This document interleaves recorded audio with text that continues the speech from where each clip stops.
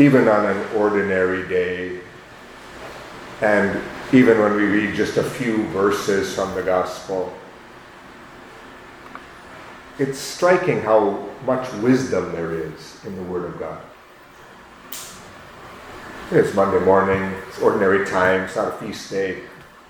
And yet, the Scriptures overflow with wisdom for us. So we read just a few verses from the Gospel of Mark this morning, and then the beginning of the letter of St. James, which is full of practical wisdom. In fact, St. James is a great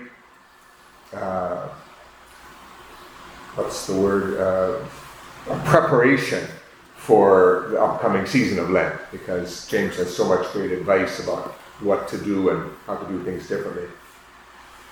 Yes, it's ordinary time, Monday, ordinary day, and yet we're also aware that we are approaching the great season of Lent. So with that in mind, we can even take these few verses as a preparation for what is to come. But before we look at today's gospel, just recall briefly yesterday's gospel. It was also a pretty simple story.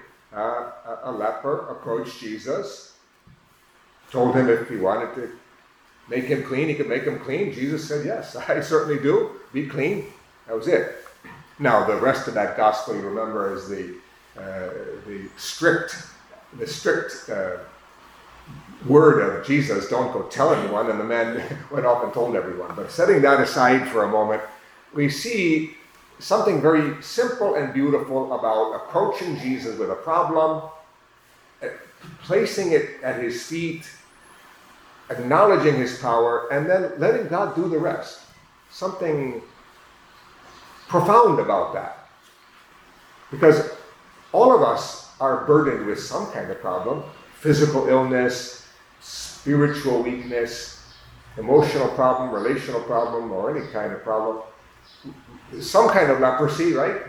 And what can we do about it? We can't solve it. We can't heal ourselves. We can't take our own sins away. And yet, we come before Jesus and say, you can do something about this. And he says, I want to. And he does. There's something really precious about that instruction. Now, I just want you to call that back to mind, because in today's gospel, we have the opposite way of approaching Jesus. Listen to this first verse again. The Pharisees came forward and began to argue with Jesus, seeking from him a sign from heaven to test him. Little clue here. Approaching Jesus in order to argue with him is not the best way. You can imagine the leper approaching Jesus in yesterday's gospel to argue with him. Like, I have leprosy and I shouldn't have it, and you've done something wrong here, and why don't you show me that you could fix my problem? And what would Jesus do? He would back off and say, well, you're trying to control God, you're trying to place yourself above God, you think you're wiser than the wisdom of God? Well, it doesn't work like that. Anyone with that attitude gets nothing. So here are the Pharisees. They come forward and begin to argue with Jesus, seeking from him a sign, meaning demanding a sign, in order to test him. Well, they don't want a sign so that they will change or so that they will gain wisdom. They want a sign to put him in his place, to prove something about him or prove something against him.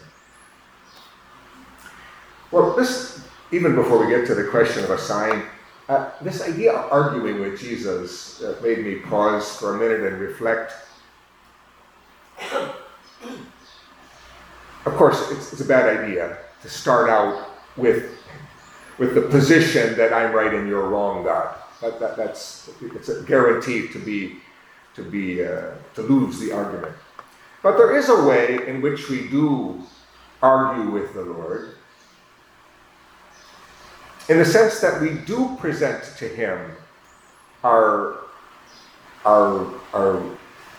problem and our sense that it's not supposed to be like this. I mean, the leper did that, right? If you want to cure me, you can do it. If you want to make me clean, you can do it. It's a kind of argument. It's a way of saying there's something going on here that shouldn't be like this, I'm carrying a burden that I don't want to carry, and I don't think I should, but so it's a kind of argument, right? It's a presentation of a question, at least. And there is a right way to do that. As long as we don't start with the idea that I'm right and you're wrong, Lord, we can come to the Lord and say, I've got a problem here. I've got the wrong answer here, and I can't figure out how to get the right answer. Maybe place yourself in the position of a student in your mathematics class. Maybe I remember going to algebra teachers. Arithmetic is different. It's either right or wrong, right? It's either right or wrong. But when you get to algebra and there's a little bit more, there's a few steps to be taken, and you go through the process and come up with the wrong answer. And say, well, what happened here? So, and the teacher says, well, the right answer is 10, and I got 43. And, well, okay, you go to the teacher, and I've had very good math teachers in my schooling days who would walk me through the steps. And you could say I went and argued with them and said I got 43, and it seems to be the right answer. And it was a good thing to go and say, here's my argument, and have the teacher say, well, here's the step you're missing, or here's what you're doing twice, or here's where you went off the correct path, and here's where you can make a correction. And look, you will, if you do it properly, you'll still end up with number 10. Oh, I'm much happier to know the right answer and to know how to get it. I'm not happy to cling to my 43, or whatever the wrong answer is, because I know it's wrong. Okay, so I see the different disposition in arguing with Jesus, arguing with the Lord, in an attempt to find out the truth, as opposed to imposing my assumed right answer on the Lord as if he's wrong. This is something to reflect on when we pray and get no for an answer. That was just basically what the Pharisees could complain. They could say, well, Jesus said, ask and you shall receive. We asked for a sign and we didn't receive. You could imagine the self-righteousness coming up and saying, well, what's his problem? He told us to ask him for things, and we did ask him. We asked him for a sign, and he didn't give it to us. So something wrong with him. This is an attitude, by the way, we take far too often with one another, as if people should do things the way we expect. I know married couples are always encountering this. All I did was tell him to make the bed. All I did was tell her to whatever, prepare this, and she got all flustered about it, as if I told her to change the whole world or something. Well, the attitude behind it is, I'm right, you're wrong. You should be doing things my way, and you don't do it. Well, that's never the right attitude. But when we come before the Lord with a prayer and we get no for an answer, it's like that student in the algebra class getting the wrong answer. Well, he could fight for that wrong answer all day if he wants to, but it's never going to be right. But if he comes and says, well, where is this? What's going on here? I'm going to argue with you until you show me the truth that I long for. Well, that's right. Saints did this. You know who did this? The Blessed Virgin Mary. Remember the Annunciation? The angel says, this is going to happen. You're going to conceive and bear a child. And she says, well, how can that be? How can that be? You could say, in a sense, she argues with him. How can that be? I don't have any relationship with a man that would make that happen. It's kind of an argument. But it's not an argument to say, I'm right, you're wrong. It's a show me why I have the wrong answer here, or why I can't see the right way forward. Okay, so maybe that's clear enough. So the Pharisees come forward, they argue with Jesus, and he sighs from the depth of his spirit. He sees through their self-righteousness and their arrogant demands, and he can't see a way to reach these people. What can I do? What can I possibly do to bring you into wisdom? Why does this generation seek a sign? How many signs do you have to see? Jesus has been performing signs right and left on both sides of the lake. He keeps going over from one side to the other side, one side to the other side, driving out demons, curing people. And then they come up and say, show us a sign. What? You can see why he would sigh from the depth of his spirit, his deep longing to save people, to bring them into the light of truth, to give them wisdom. And that desire is being frustrated by that hardness of heart. What can I do? Well, I'm going to say no to you. No sign for you. And I'm going to go back over to the other side. That is also a sign. Getting no for an answer is also a response from God. And to have him go somewhere else and leave you behind, that's also a sign. It means you're in the wrong place. So there's something very positive about getting no for an answer, or being told how your answer is wrong, because then you can make a change. You can follow the Lord to the other side, to the correct side. And this, it comes up in the letter of James. Listen to what he says here. Very beginning of the letter.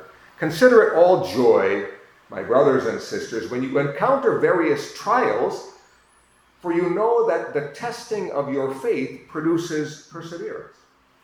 Consider it joy when you encounter various trials. Now, he's deliberately saying it in a provocative way to startle us. What's so good about trials? We think it's joy when we don't have trials or when our trials are gone. But he says, consider it joy when you encounter trials, because this is a test of your faith and it leads to perseverance. It's like getting the wrong answer and then having to work through the process until you come to the correct answer. And this is a humbling experience. It's humbling to be a leper. It's humbling to have the wrong answer. It's humbling to not know. And that kind of humility is a good place to be in, because then we turn to the Lord and say, if you want to give me the right answer, you can do so. If you want to give me light, you can do so. If you want to make me clean, you can do so. Here I am, Lord. I come to do your will. It's the right attitude. That's why James, continuing to give us practical wisdom about this, says, if any of you lacks wisdom, he should ask God, who gives to all generously and ungrudgingly, and he will be given it. If you need wisdom, ask for wisdom. But to ask for wisdom is also to acknowledge you don't have it. I don't know, Lord. This seems like the right answer, Lord, but you're telling me it's not. I don't know what to do now. But he should ask in faith, not doubting. Asking in faith doesn't mean I'm going to drum up enough positive energy that I'll get it right. It means that disposition of the leper, and we saw yesterday. It's you know the right answer, and you have that power, and you're the Lord in this condition, and I'm not. So doubting cuts us off from the very power that we need. That's why it says one who doubts is like a wave of the sea driven and tossed about by the wind. Yeah, no foundation. Because if we're not standing on the truth, if we're not standing in the Lord, well then we're not standing anywhere. Just the whims of our flesh, our own passions. Today's psalm brings up a couple of these same insights about the value of acknowledging that we're in the wrong and arguing with the Lord from a humble disposition. This is what it says in the psalm. This is just excerpts from Psalm 119. Before I was afflicted, I went astray, but now I hold to your promise. So being afflicted, even though I didn't like it, was actually a good thing for me because it humbled me. You are good and bountiful. Teach me your statutes. It is good for me that I have been afflicted, that I may learn your statutes. Well, only a humble person can say that. Only a person who has learned the lesson of having argued with the Lord and discovered again the Lord is right and I'm wrong, and that's a good thing that the Lord is right. Okay, there's many other ways to approach this, but I think that's far enough. Good remote preparation for Lent. In Lent, which starts on Wednesday, we'll be making this humble presentation of ourselves before the Lord, marked with ashes, acknowledging that we're sinners, we need a time of repentance. That's a very wise way to live. And the wisdom of the Scriptures, which just overflows to us every day, is pointing us in this direction as we prepare for the great season of Lent.